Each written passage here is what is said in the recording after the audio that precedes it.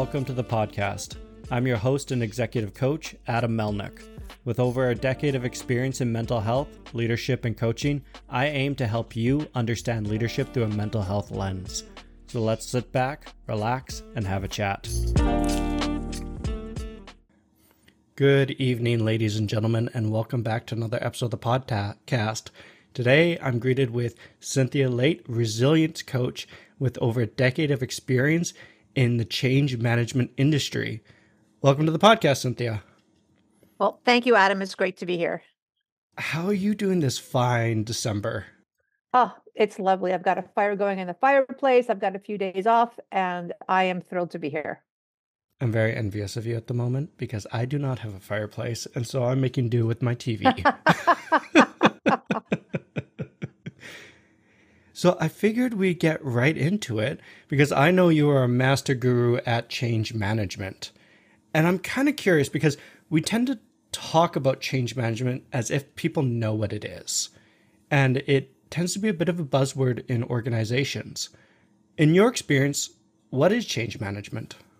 That's such a great question. And change management is used in several different contexts. So a lot of times there's change management used in the software development cycle, and that's how they manage releases. They call it change management.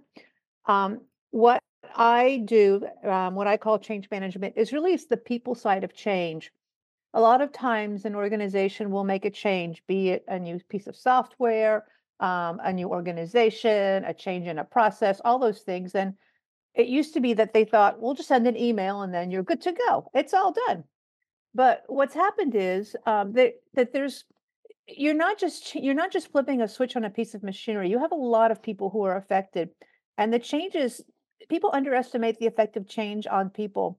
And so, what happens with change management is you work with your teams to help them learn about the change, take in the change, own the change. And when you have a good change management, you really start seeing adoption cycles much more quickly.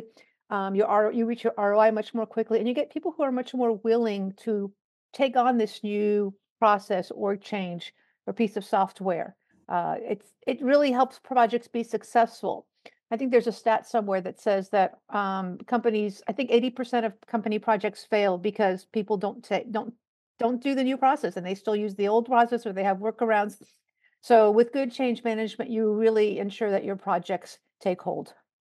Oh, that's absolutely fabulous. You know, in today's landscape, change seems to be almost a constant. How do you balance when to implement change management and when not to? Oh, that's another great question. So you always want to think about change management.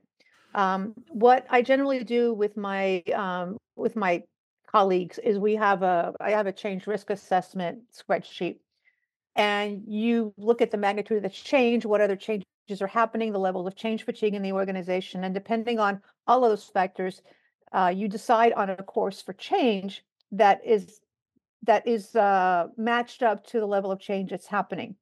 So people are change fatigued for sure. I see it a lot in my organization, but I'm pretty sure it's a world phenomenon.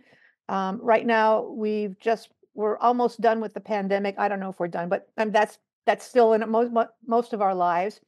We've got two global conflicts going on right now amidst all sorts of other things. So people are already coming into their jobs with a certain level of change fatigue because there's just all of these things happening. So you really want to take these into consideration and work with your teams to decide, well, how do I want to position this change? How can I make it beneficial to my team? And really look at the human side of it so that they want to take on this change and it's beneficial to them. Well, and you said change fatigue a couple of times. Like, what is change fatigue? So what happens is when your brain is used to doing something, you've already got the neural circuits working so that I go from point A to point B to point C. Like if you're driving to the grocery store, you don't think about it. The minute you change the location of the grocery store, you become conscious of how you have to drive to get there. So it's the same thing with any kind of change at work. People can do their jobs and become pretty efficient at what they're doing. And then when you start changing things up, they have to think about, oh, no, I'm not supposed to use this tool. I'm supposed to use that tool. And I just need to log in this way. I need to do this thing, or I don't report to this person. So they have to put a lot of thought into what they're doing for things that used to be automatic. And so if it's just one thing, they can do it. But if you've changed 5 things for them in a couple of weeks, it's going to be a lot more exhausting because you have to think about what you're doing and you're finding new routes. It's your brain's developing new neural networks. So eventually the networks become automatic, but it takes some time for you to process the change. So change fatigue happens when you have too many changes happening at the same time. That actually makes a lot of sense because I remember working with one organization that they seemed to change the entire process every 6 months, Oh, and I was exhausted by the yeah. end of it. Yeah. It's just like imagine yourself, if you're traveling, you go to a brand new city and you've never been there before. And you've got to figure out, okay, where's my hotel? Where do I park my car? Where do I get something to eat? You have all these things that you're focused on. And it's really exhausting the first few days to get your bearings. How do I get around? What am I going to do? Am I going to go to the museum? How much does it cost? If you're in a different country, do I have the right currency? Who are all these people? It's your brain is really out there and it's almost in hypervigilant mode, trying to make sure there's no danger. So your brain is operating at 150%. And you're on vacation, so you're excited about going. But if you're doing that at the office, it's exhausting. Yeah, and I can see how that would burn some people out. Yeah, absolutely. What should you be looking for when you're looking at change fatigue in your people? What is that? How does that come out? It comes out in resistance. You have people who start resisting any and all changes, and then there's so they'll avoid the change. They won't talk about it. You will also see a lower morale and lower engagement because they're just exhausted and they just don't have any more to give. You'll see some of those signs in people, or they'll be pessimistic about the new change. Oh, it's the flavor of the month. So you'll see a lot of those kinds of factors come up. And it's really hard to come back from those. So you really want to do all you can to not get too far into the areas, into deep change fatigue, because then it's a long road back. Well, knowing that it's a long road back, like how would you even start to get back and revitalize that enthusiasm for change within your organization? So we've actually run a number of programs within my org, but what we've just done this last year, which I think was a really great step in that direction, was we've actually run a couple of series of workshops with our teams. Through one sets of workshops, what we did is we actually had everybody in the room in different locations, and we did these workshops where people talked about what would you like to see to be different? What would help you have a better work experience? And so when people start feeling heard, that does a lot to rebuild the trust with their leaders. So that's one series of workshops. And then the other series, just finished doing a series of focus groups with many of our change fatigue teams, and we talked about what do you need to feel more refreshed. And we had a lot of conversations. So allowing people to express their frustration, their irritation, their exhaustion is a step in the right direction. Again, it's connecting and building relationships, and then brainstorming on what do you need to feel less change fatigued, and how can we help you. Those two kinds of programs really go a long way to rebuild the trust and help people take a breath. A third way I've just thought of it as we're talking is I used to run these practicing resilience workshops and just allowing people to take a breath. It's very much like a coaching session. And as a coach, we're both coaches. So it's really allowing people to acknowledge and take a moment to acknowledge what's happening. We tend to run at such a fast pace that we don't allow ourselves to process everything that's happening. And by doing these resilience workshops, it gave employees the time to just sit and think about, okay, what's going on in your life? What changes are happening? How are you feeling about it? And how are you dealing with them? And in having these small groups share, just knowing that somebody else is going through it with you it starts to relieve the pain of whatever's happening. And then when people start sharing what they do to manage change in their lives, it could be, I go for walks or I pet my dog. And there are a lot of creative solutions there. And you start, again, building a community and helping people connect with each other. And they start getting ideas from each other and they start feeling not so alone. And it does a lot to relieve some of that. I love how it always comes back to your people skills, whether it's leadership or change management. It's all about your people skills. It really is. It really is. I think so many leaders think that you can just, drive this bus at 90 miles an hour, 100%. Like, no, you need to take breaks. You need to take care of your people. And that's change management. And so when you're seeing some of that change fatigue going on in your organization, or you're just seeing that you're not quite ready to make these changes that management wants. How do you have that conversation with them? Oh, I tell them. We've actually I'm trying to quantify it in numbers, but we're looking at ways to how do we know when we've kind of hit that mark of, oh, we're going to have too many changes? And I think we've already hit it.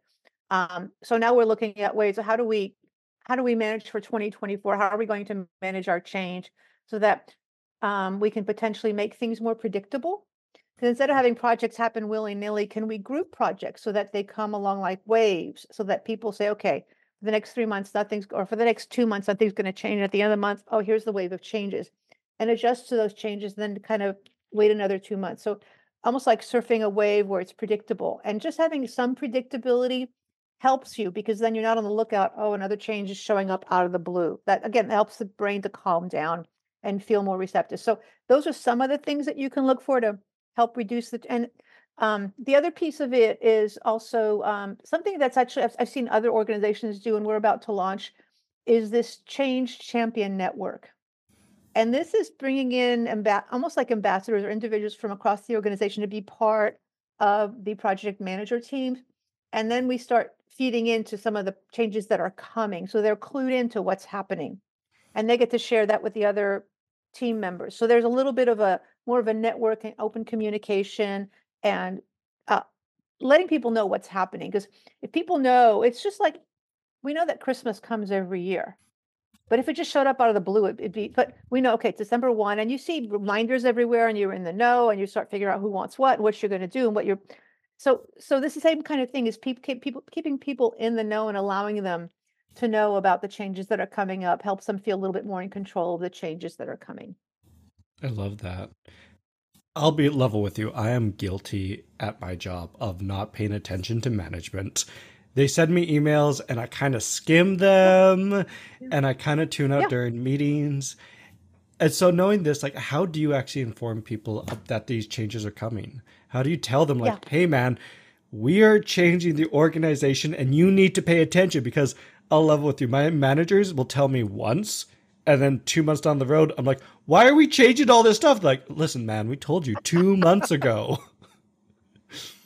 So you bring up such a great point, and you are probably more typical than you realize. Most people do that, and one of the errors that managers make is they think that if you tell somebody something once, they forget about it. It's enough. And I'm like, and really, if you look at advertising, if you look at any kind of advertising, repetition, repetition, repetition.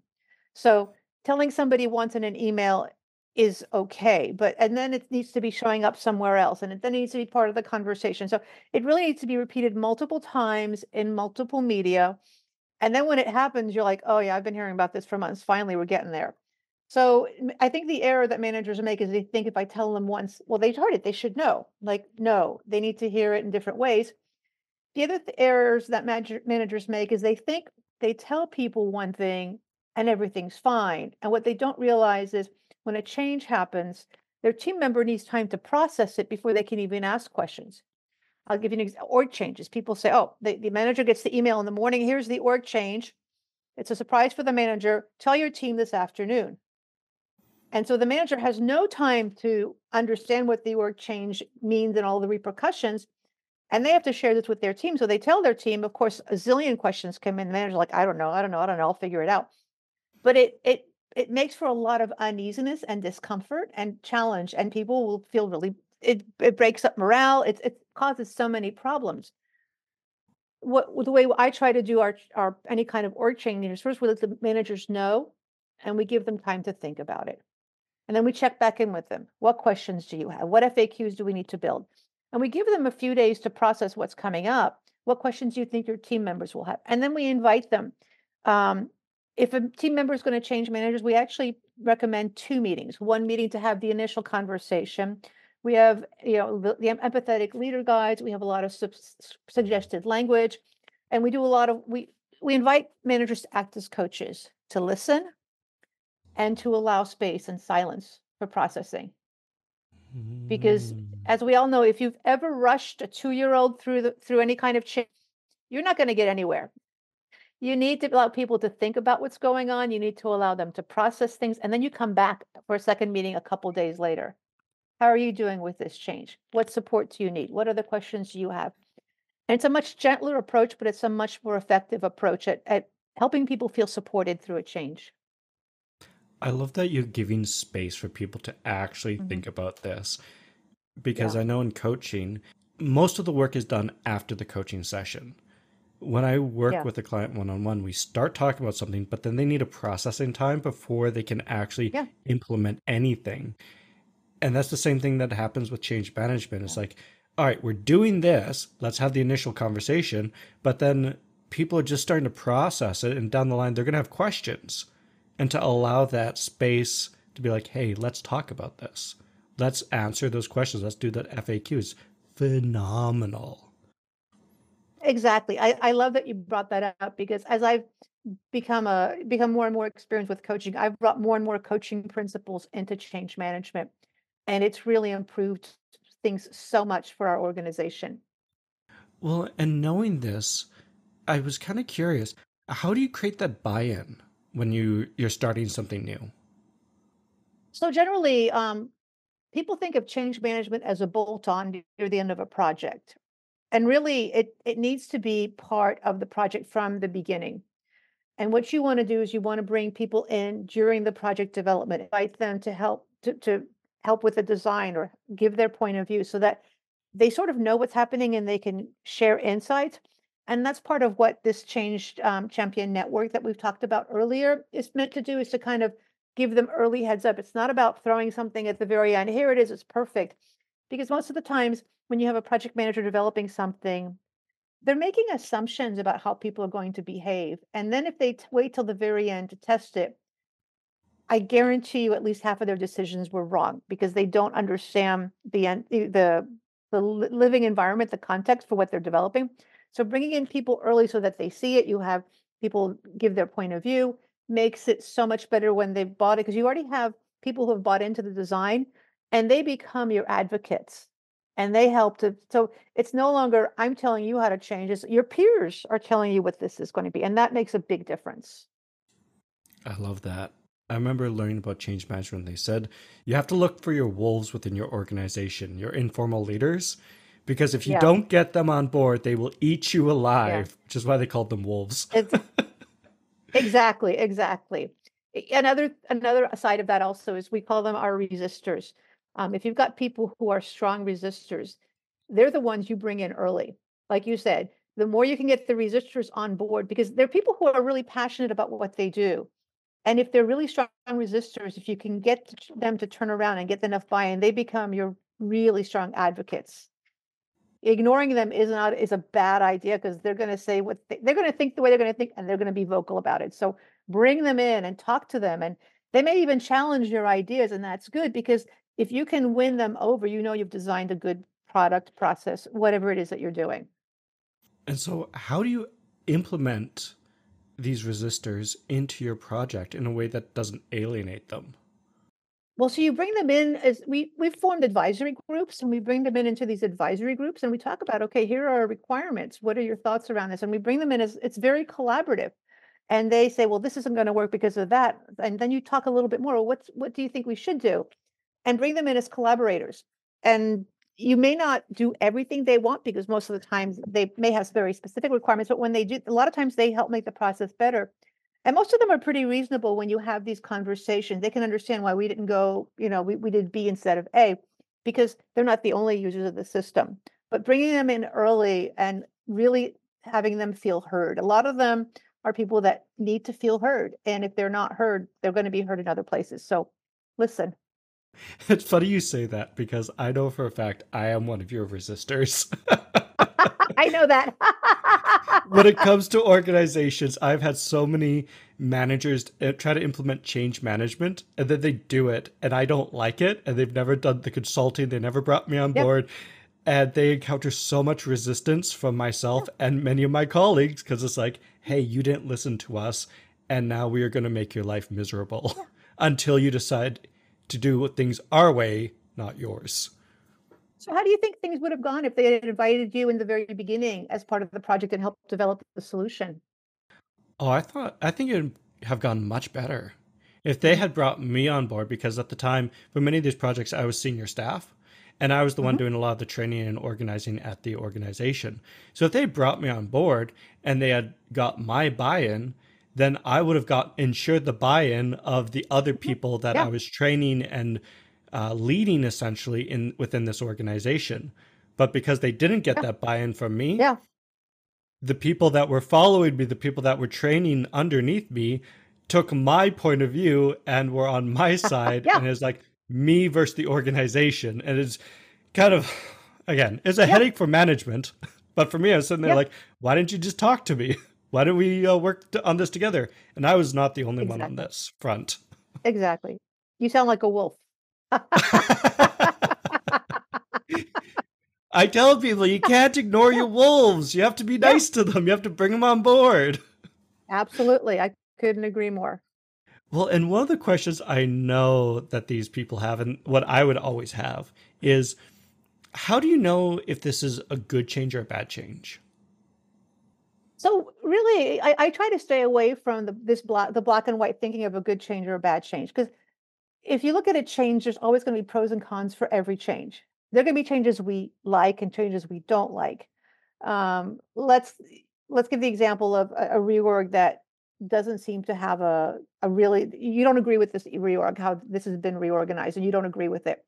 Um, even even in the midst of a reorg where you don't agree with it, it's an opportunity for those who are part of that to reassess what they want for themselves. We all have these wake up calls. I can't tell you the number of people who said, "Oh my God, getting laid off was the best thing in the world for me." So we have this expectation that everything should go a certain way, and really, and this is the work I do as a resilience coach. It's like these things happen, and this is part of life. This is a normal part of life. So this expectation that a job should go one way, you should stay with it forever. It's like that no longer exists. And we need to become more open to when this change happens. What do I want to do with this?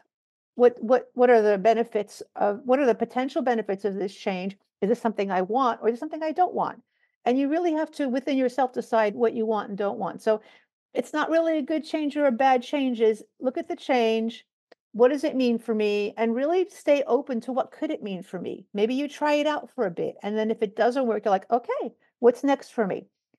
We've all had changes that nudged us way out of our comfort zone, and it's been very uncomfortable. And Adam, you and I have coached about a lot of this. It's just been, I'm so bad about such and blah blah blah. And then in the end, you're like, oh my God, it's an opportunity for growth. And I know that for me, and I think as well for you, is we've all grown from these changes, and we've discovered new things that we never knew were there before. So that's sort of the language I prefer to use. If I don't like this change, it's probably because it's pushing me in an area that I'm uncomfortable and I'm going to have to grow.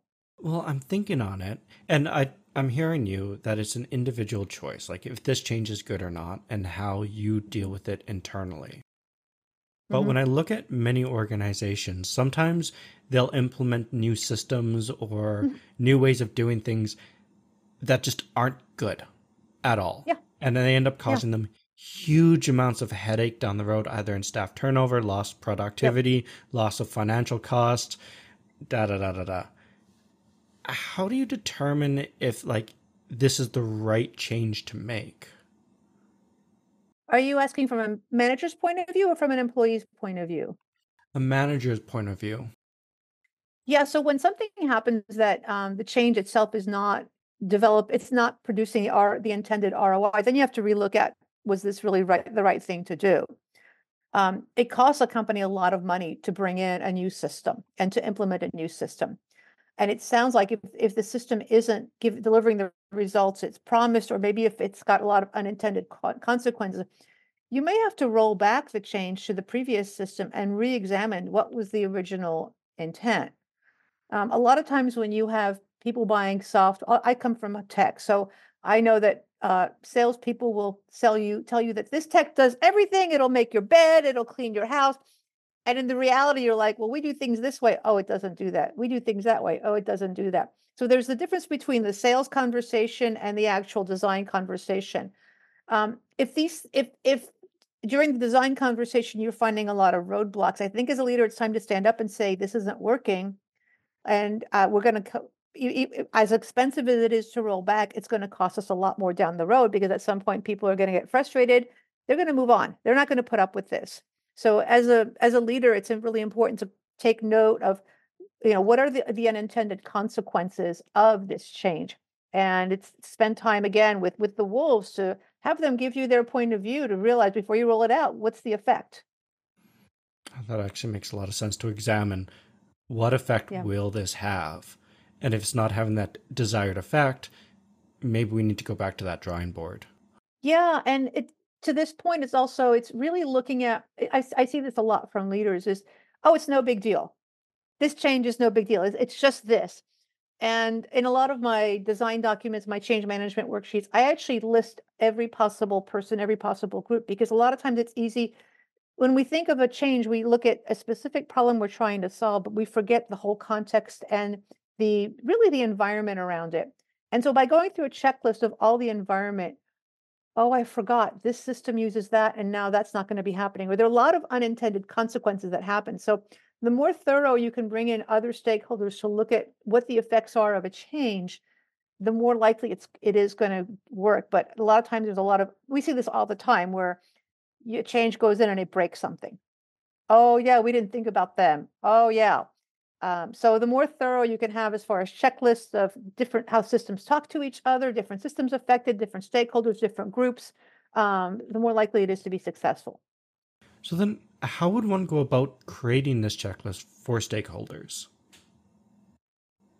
I think I have one just because I've been doing this for a while, but you would create this by looking at past changes and look at, okay, here's how it affected all the different stakeholders. And you can build this list. Who do you interact with? A lot of times, what I've done, has to do with the work I used to do as a customer experience leader, was really to look at the entire customer ecosystem. And you can do this with whatever process you're doing, but it's almost like a blueprint of what does my process take into place. So, who are my customers, and what are all the different pieces from beginning to end?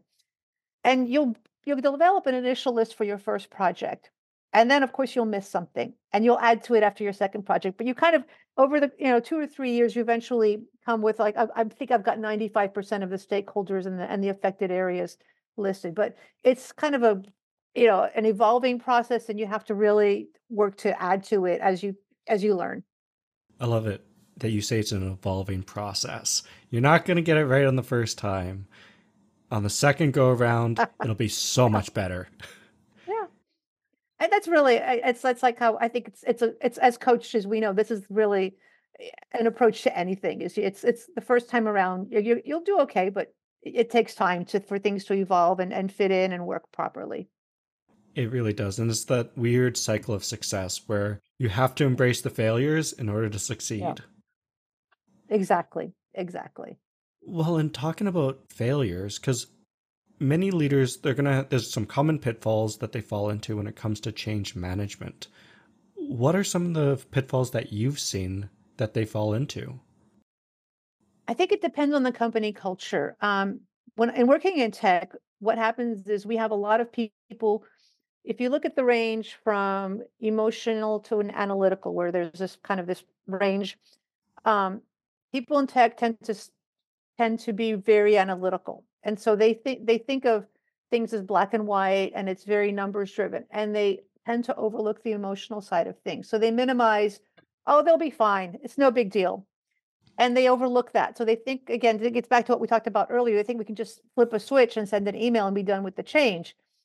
And they totally forget that a lot of people are more emotional and they have hearts and they need to know why and they need to understand what's going on and they need to process what's going on. So, well, for some people, I mean, we've seen it, you've seen it in a family, any kind of change. Some kids thrive in a new school, some kids take 10 months to get used to a new school.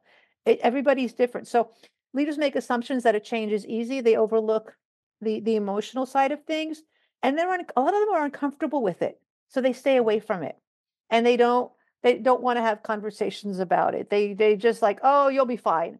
They minimize the impact of the change, and if all they did was just acknowledge, you know what, I'm this really sucks. I know this is hard. Just the acknowledgement makes such a difference, but they push it away and they want to ignore it, and then of course it goes underground and it shows up down the road in all sorts of resistance. I love that. Just acknowledge it. Just acknowledge it. And it's funny you say that because I found even in the healthcare industry, Although we tend to pride ourselves on customer service and being part of that emotional side of it, they're very logical when it comes to change management. Yeah. Down to be the employees and the patients. We are implementing A, B, and C. Yeah. Yeah. And that actually to this point, I've been approached by other parts of the organization to say, well, give me your change management, give me a checklist. And it's not a checklist. A change management is really, it's a dialogue with the organization, and you're developing some things that and then you check in. What else do you need? What else is going on? And it's a constantly evolving, it's an organism. And your organization, if you treat your organization like an organism, it's going to be a little different every day because they're all people. It's not a machine. And when you start understanding that there's going to be some areas that are going to go over well, and maybe, oh, there's other changes happening. Okay, we're going to adjust. It goes so much better when you know that it's not a one and done. It's an evolving thing. And maybe you're done this month, but oh, you know what? We still have pockets of resistors. Let's bring them on board and have conversations about what's getting in their way.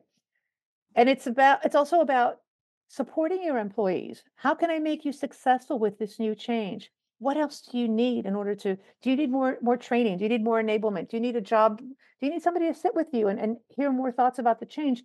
So that's my approach. Not everybody agrees with it, but that's my approach. What I love this conversation about, it's an organism. It is not a machine, because there's this idea that organizations are machines where you do something once, you slot in the new cog, and it's done. In my experiences, that's not true at all. No, Like, you have staff no. turnover, you lose knowledge, you gain knowledge. There's so many different variables to consider, and it's constantly evolving. Well, think about any team that you've been on. Every single team I've been on, they may have had the exact same job description, but every team is different. There are all these subtleties. People behave differently. Even somebody in a specific role, every person in their role behaves differently. So, treating, taking the time to treat your organization as an organism, and it's going to have, you've got some people who are really great at this, some people who aren't strong, really takes advantage of the people that you have and makes them feel empowered and valued. I love that. And Mhm. so, diving a little bit deeper into this humanistic change, like, how do you, what's the word I'm looking for? How do you encourage this emotional side of change as opposed to sticking strictly to that logical, cold, black and white, you're nothing but a cog? That's such a great question. So I'm fortunate because I have a very empathetic person who's leading my organization, and she's very very collaborative, very honest, and very engaged. So she 150% supports the work that I do. So I don't get any resistance from her as far as we need. And but all of my leaders are like this. They believe in it. They see the benefits. They see the benefits of it in so many ways. We have a number of leaders in other orgs who think change management isn't necessary, and what happens to them is they think it's a checkbox, and they have a less humanistic approach, and they have lower engagement scores, lower leadership scores, and lower adoption rates and more resistance. So it's the kind of thing where when you see it done and it works well, you're like, how did you do that? And and some of them won't be convinced. They think it's a waste of time, but we look time and time again, we see that our team is more resilient. We pivot more readily when things happen. We collaborate more readily, and we're more, um, what would be the word? We're just more dynamic and more flexible because we have this change management as part of how we do our work. I love it. That flexibility is Yeah, key. yeah, it is. It is. And so, what should we do if we are encountering any of that resistance? Like, we're one of those leaders that we're trying to implement change and we started noticing, hey, the resistors are acting up. There's Mhm. this problem coming on and we're not getting the change that we needed or wanted. Yeah. So I would recommend the first stop is have a few focus groups and invite your resistors to talk to you, have conversation. What's going on? Where are you getting stuck? What's happening? And then come out with something, really listen. Don't just say, okay, listen to you now, go back to make the change. Is take in what your people have said and like, okay, now how are we going to move forward and bring the team together to decide the path forward. Otherwise, you're just going to get stuck. You may not like it. It may take longer. It may cost more money. But if this is the change that you want, if you don't bring these people who are pushing back in, it's not going to go. There's so many stories of projects that people rolled out systems and they didn't go anywhere. They didn't adopt them. So talk to your people, bring them in, make them feel heard, and act on what you hear. But listen. I love that. It's listening to them, but also acting on what they've said. Because I know Yeah, so many times leadership tends to get the first half right. They start listening, but then they don't act on anything that they've yeah, heard. yeah, And I get the feeling that sometimes that causes more resistance down the road yeah. than if they had not done anything at all. Because at least if they hadn't done anything at all, then they're like, well, you don't care about me. But now they feel like, oh, now you pretend to care about me. Is that kind of an Yeah, and accurate assumption? absolutely. And really what we're asking leaders is we're asking leaders, you need to change too. And that can be uncomfortable for leaders because they have to acknowledge that I'm not the person who knows everything. I'm going to be open to this feedback and I'm going to, okay, what needs to change? What needs to go differently? And leaders don't always like that. I imagine not. Most of them like being the one that knows Yeah, it all. yeah, exactly, exactly. So, how do you encourage that change within the leader themselves? I think if I had the answer, I'd be really rich. Yeah, part of the problem with what happens is when our model today in business is you know more, you lead more, you know more, you get promoted, you lead more. And so you start building this sense of confidence around all these things I know. And this whole area of the unknown and possibility and gray, you avoid because it's uncomfortable. And you stay in this whole area of this is my expertise. I know what I'm doing. I'm in charge. Um, but the more you can spend time in the gray being open, the more effective a leader are. But most leaders spend a lot of times in the black and white of I know all of this and I'm going to become smarter and smarter. And you see time and time again, all these businesses fail because they go this way with knowledge that was valid 20, 30 years ago, but it's no longer valid. And I'm seeing it at my organization as well. These 50-year-old management techniques that really aren't effective today. And all they do is annoy people. I love that. Living in the land of the gray, not the Yeah, black and white. exactly. Because I think that's to me, if you ask me now, I think a key job skill for anything is not a degree, it's not experience, is this ability to learn new things and then pivot and land on your feet, but keep your eye out. What else do I need to know? Where else am I going to go? And so all of a sudden, when you become this really flexible person, whatever comes along, reorg, job change, anything, okay, you're open to it. And then you can land on your feet in a new place. But this old model of I'm going to study for 20 years and I'm going to become an expert in this, that's you're going to hit the wall at some point in time, and it's going to be it's going to be hard to work through. And we see that a lot of that. People get stuck. Well, and it seems like this outdated idea in regards with you're going to go to school, you're going to get a Yeah. degree, and you're going to be at this job till you retire. And in our Yeah. new world, it almost demands this greater flexibility, both at work and within the organization and the organization as a whole, and with the individual. So, Exactly. Exactly. what, how can you become more flexible? So I am reading this fabulous book. Hang on a second. I'm going to pull it up here on my Audible. It's by Bruce Feiler and it's called The Search. And he talks about this phenomenon about how work used to be where you became you studied and you had a career for so many years, and now everything is super flexible. We've seen the whole sharing economy. And so this idea of having a job for 20 years no longer exists. It still exists for some fields, but for most fields, it's going to be very flexible. So it's this idea that you always kind of take assess of where you are and what do I want to do and is this still fitting me? Because it's not only jobs, but it's in our lives. Things are always changing as well. And we expect things to be the same, but they're not. Everything is always changing, and and the pace of change is increasing. So, I think it's about really having a coach is a huge step in that direction because checking in with your, even if you have a coach once a year, just do a check-in of where am I?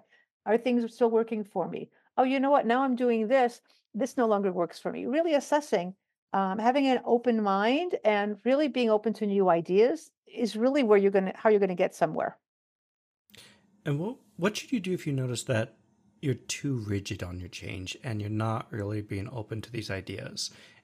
And you already have that coach that you're checking in with once a year. Mhm. So if you find yourself too rigid, number one, do you want to stay rigid? Because you can get a coach, but if you don't want to change, you may as well be talking to the wall. Uh, so if you want to start being less rigid, and then working with your coach, you can probably find a way to make one small change. Maybe you change the way you drive to the grocery store. Maybe you try one new food or a new restaurant and just start opening up, and you'll find sometimes these little small changes are awesome, or they're really lame, but you start opening that up. It's not about changing everything and making everything new. It's just start to open it up, working with your coach on what change am I going to try, and what's holding me back from making changes, and what changes do I want to make. So there are a lot of ways to address that. Well, and I know when it comes to making change, one of the major resistors or resistances I usually see is the fear of failure. Yeah. They're terrified if I try something new, if even I change something within my organization, it'll end in failure, which will be embarrassing or shameful to me because I'm the leader of this organization or I'm the one putting myself out there. What should these individuals do to kind of overcome that fear? So usually, again, thinking of failure is thinking in terms of black and white. And when I work with my project managers, I ask them about what change are we making? And before we even started the change, what does success criteria look like? What are some of the measurements? Do we want to have, because you can't expect the change to happen tomorrow and then have 100% adoption. So let's say, do we want to have 10% adoption in the first month and then 50% adoption by the end of the first quarter? And really start looking at those metrics that can check what's going on with the change to see how it's going. Because expecting things to go at 100% the first time is really unrealistic. Also, what you want to do is you want to, as a leader, when you implement the changes, you want to find success stories early, and you want to bring your advocates and share what's going on. This is really working. So, this whole idea of a change being a success or a failure uh, is really it's black and white thinking. And I would encourage leaders to start looking at what are success metrics, and then how do you start seeing a gradual adoption, and work with your team if things aren't, again, like as we talked about earlier, if the change isn't happening, what's getting in your way and what support do you need in order to adopt this change? So again, be involved, listen, and work and collaborate.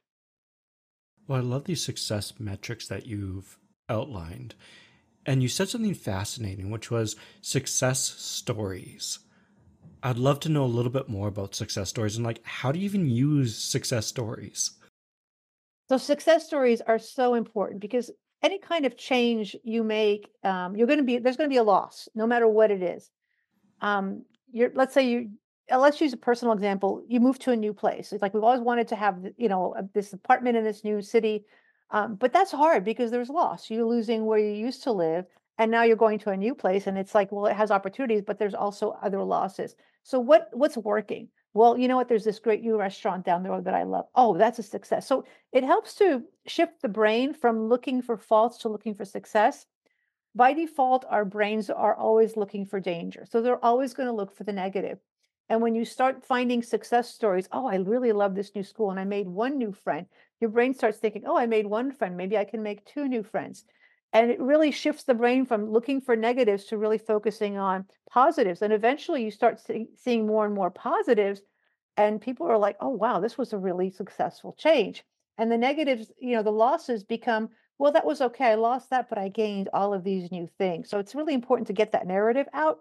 And most people don't spend the time to do that. Here's the change and we're going. And the other thing that it does is it makes people more willing to adopt new changes when they start hearing about this was really great because we have this new metric and we're seeing a really success, and people feel good when they hear success stories. So they'll be more open to it. This very much reminds me of self fulfilling prophecies, where typically they'll say, you know what, I'm not going to succeed at dancing, I'm going to be fool at dancing, and then they start doing things unintentionally or subconsciously to ensure that they're a failure when they Yep. try to dance, because this is the self-fulfilling prophecy that they've built up in their heads. But when you talk about success stories and how awesome the change is going, it sounds like you're almost trying to create a self-fulfilling prophecy to spur yourself on subconsciously to make it a success. Exactly. And it's so important to start focusing that because I love you talked about dance because as you know, I've started going to a dance class and started it last year. And when I first went, I was terrible. And instead of saying I sucked at the dance and it was terrible, I decided to say, you know what? I followed about 10% of the class and I was really spastic the other 90%. But I focused on this week I got 10%. That was my success. The next week it was 20%. And eventually it grew.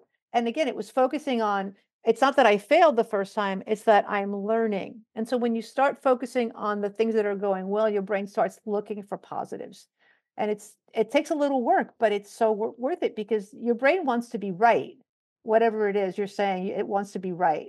If you start saying success stories, it's, oh, I want to be right. I'm going to find more success. But if you start looking for failures, it's going to do the exact same thing. Oh, that's fabulous. And so then my natural question would be, because I know there's toxic positivity, where you're thinking of everything in such a positive light that you tend to overlook when things are going wrong. How do you Mhm. create that balance between looking for the positives and yet still looking for the troubled spots that kind of need tweaking and fixing? I'm so glad you brought that up. It's really gets back to what we talked about earlier is listening. Because again, when you go through a change, you have conversations. And wow, we have these success stories, but this piece still isn't working. All right, let's see what we're going to do. And you want to look at both sides and not just assume everything is great. People see right through that. I call it lipstick on a pig, and it's really does nothing to build the trust and the engagement of your team. So it's really important to acknowledge this is fabulous and we're working on this and we hear you. Let's see what we can do to improve this so that it can be good as well. It's listening and conversation. I love that it comes back to just listening in Yeah. conversations. But it seems like Yeah. there's almost an acceptance of it is what it is. How do we Mhm. move forward from here? As opposed to let's just try to sweep it under the rug. This is awful. We can't do this, or it's all rainbow and sunshine. There's just, on a weird sense, I get the feeling that a lot of change management is just unconditional accepting that it is what it is right now and helping move things forward. Exactly. And acknowledgement, like as we talked about earlier, it's acknowledging here's where we are. This part sucks and this part's pretty cool. So what do we want to do to move forward? And so, how does one start building up this just acknowledging? Just acknowledge that it's neither good nor bad, it just is, and start living in that land of that gray. Are you talking from an organizational point of view or from a personal point of view? Why not both?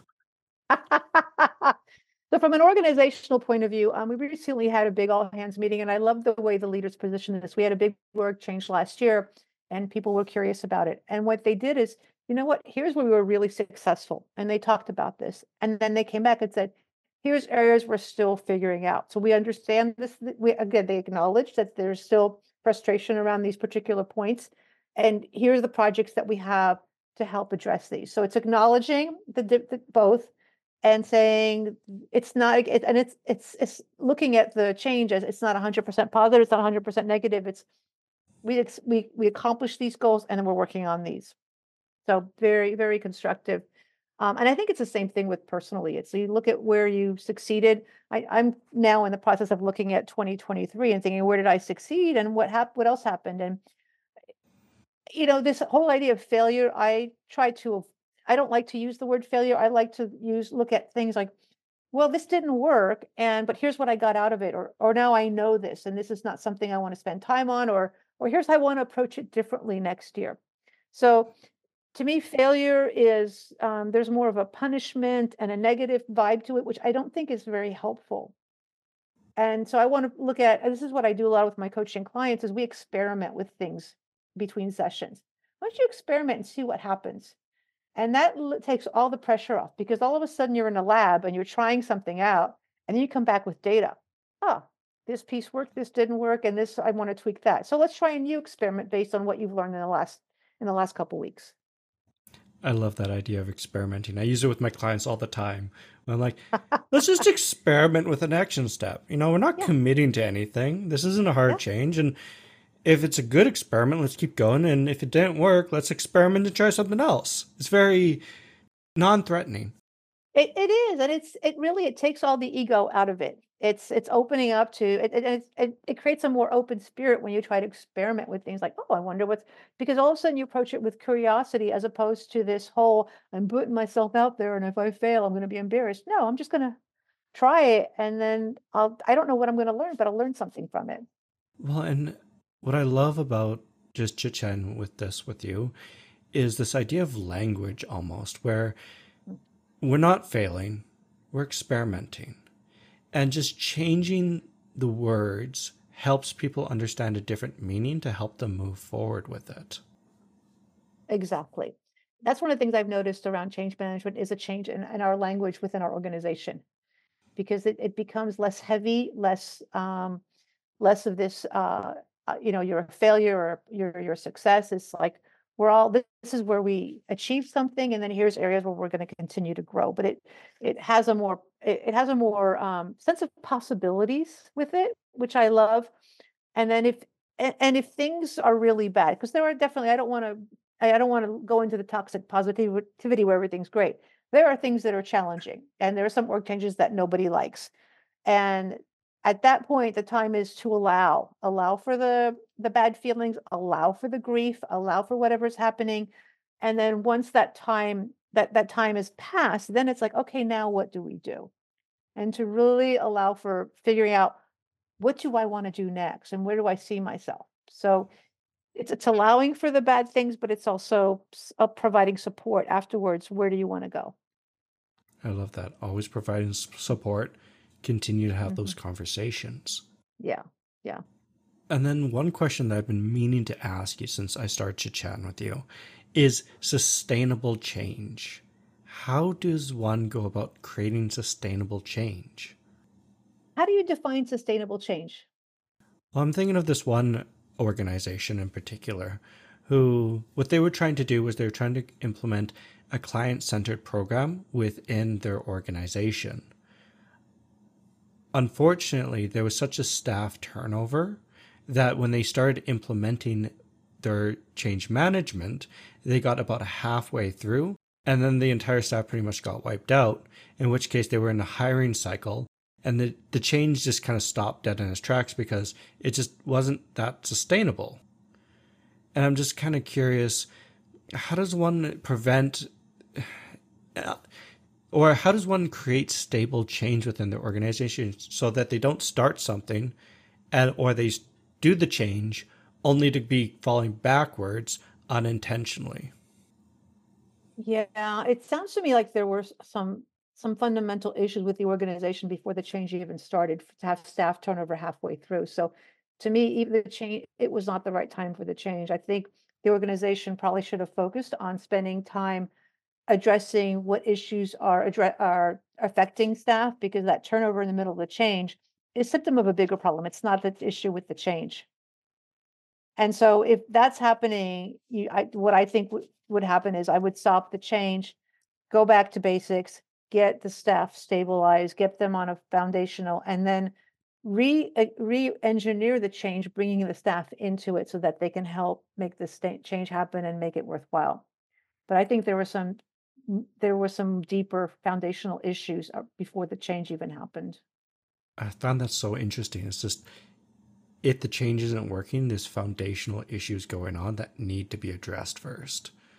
Hmm. Because I've seen many organizations try to implement change and things just kind of start falling apart. And what you said there makes a lot of sense that there are some deep foundational issues going on that need to be fixed before they could implement change. Kind of reminds me of Maslow's hierarchy of needs. Yeah, but that's exactly it. I mean, if you think of a let's just use a married couple as an example. If they're not getting along, sending them on a vacation is not going to fix the problem. And they're going to have a tough time with all of the changes with what traveling entails. So the foundational of the marriage needs to be addressed. And then any other change that comes along will be able to address by the thing. But if the foundation isn't there, change doesn't really matter. I love that. And so, as we're coming to the end of our podcast episode, I have a question. What would one thing a manager should know when implementing change management be? I would recommend that they really spend time with their team to understand who they are and what their needs are. Really understand it would be great if a manager, and I work with managers all the time, is we're considering this change. How might your team react to them? And you would know, well, Betty is going to be great with this because she's wanted this change for a long time, and Sam's going to have a hard time with it because of these other things. So really knowing your team and then bringing them into the conversation, allowing, trusting them with their points of view as well during the change is really important. That those relationships are so foundational. Trusting the team and having that conversation. What are their needs? Yeah. Yeah. Thank you so much for joining me on the podcast here, Cynthia. For those that are interested in what you're doing and what you're all about, where should they keep in touch with you? So I really enjoyed our conversation as well, Adam. So thank you. You're a really great interviewer. So you can find me at cynthialate.com, or you can go to resilience-coach.org. I'm also on LinkedIn at Cynthia Late, Lait, and on Instagram, Cynthia Late. Phenomenal. Well, thank you so much for coming on the podcast, and I can't wait to see what work you're doing in the future. Thank you, Adam. I appreciate it. All right. Take care. Bye-bye. Bye-bye. If you've enjoyed this podcast, please subscribe, give it a like, and share it with a friend. And if you're ready to take the next leap and improve your leadership skills, head over to www.seedingthelead.com and book your free coaching session today.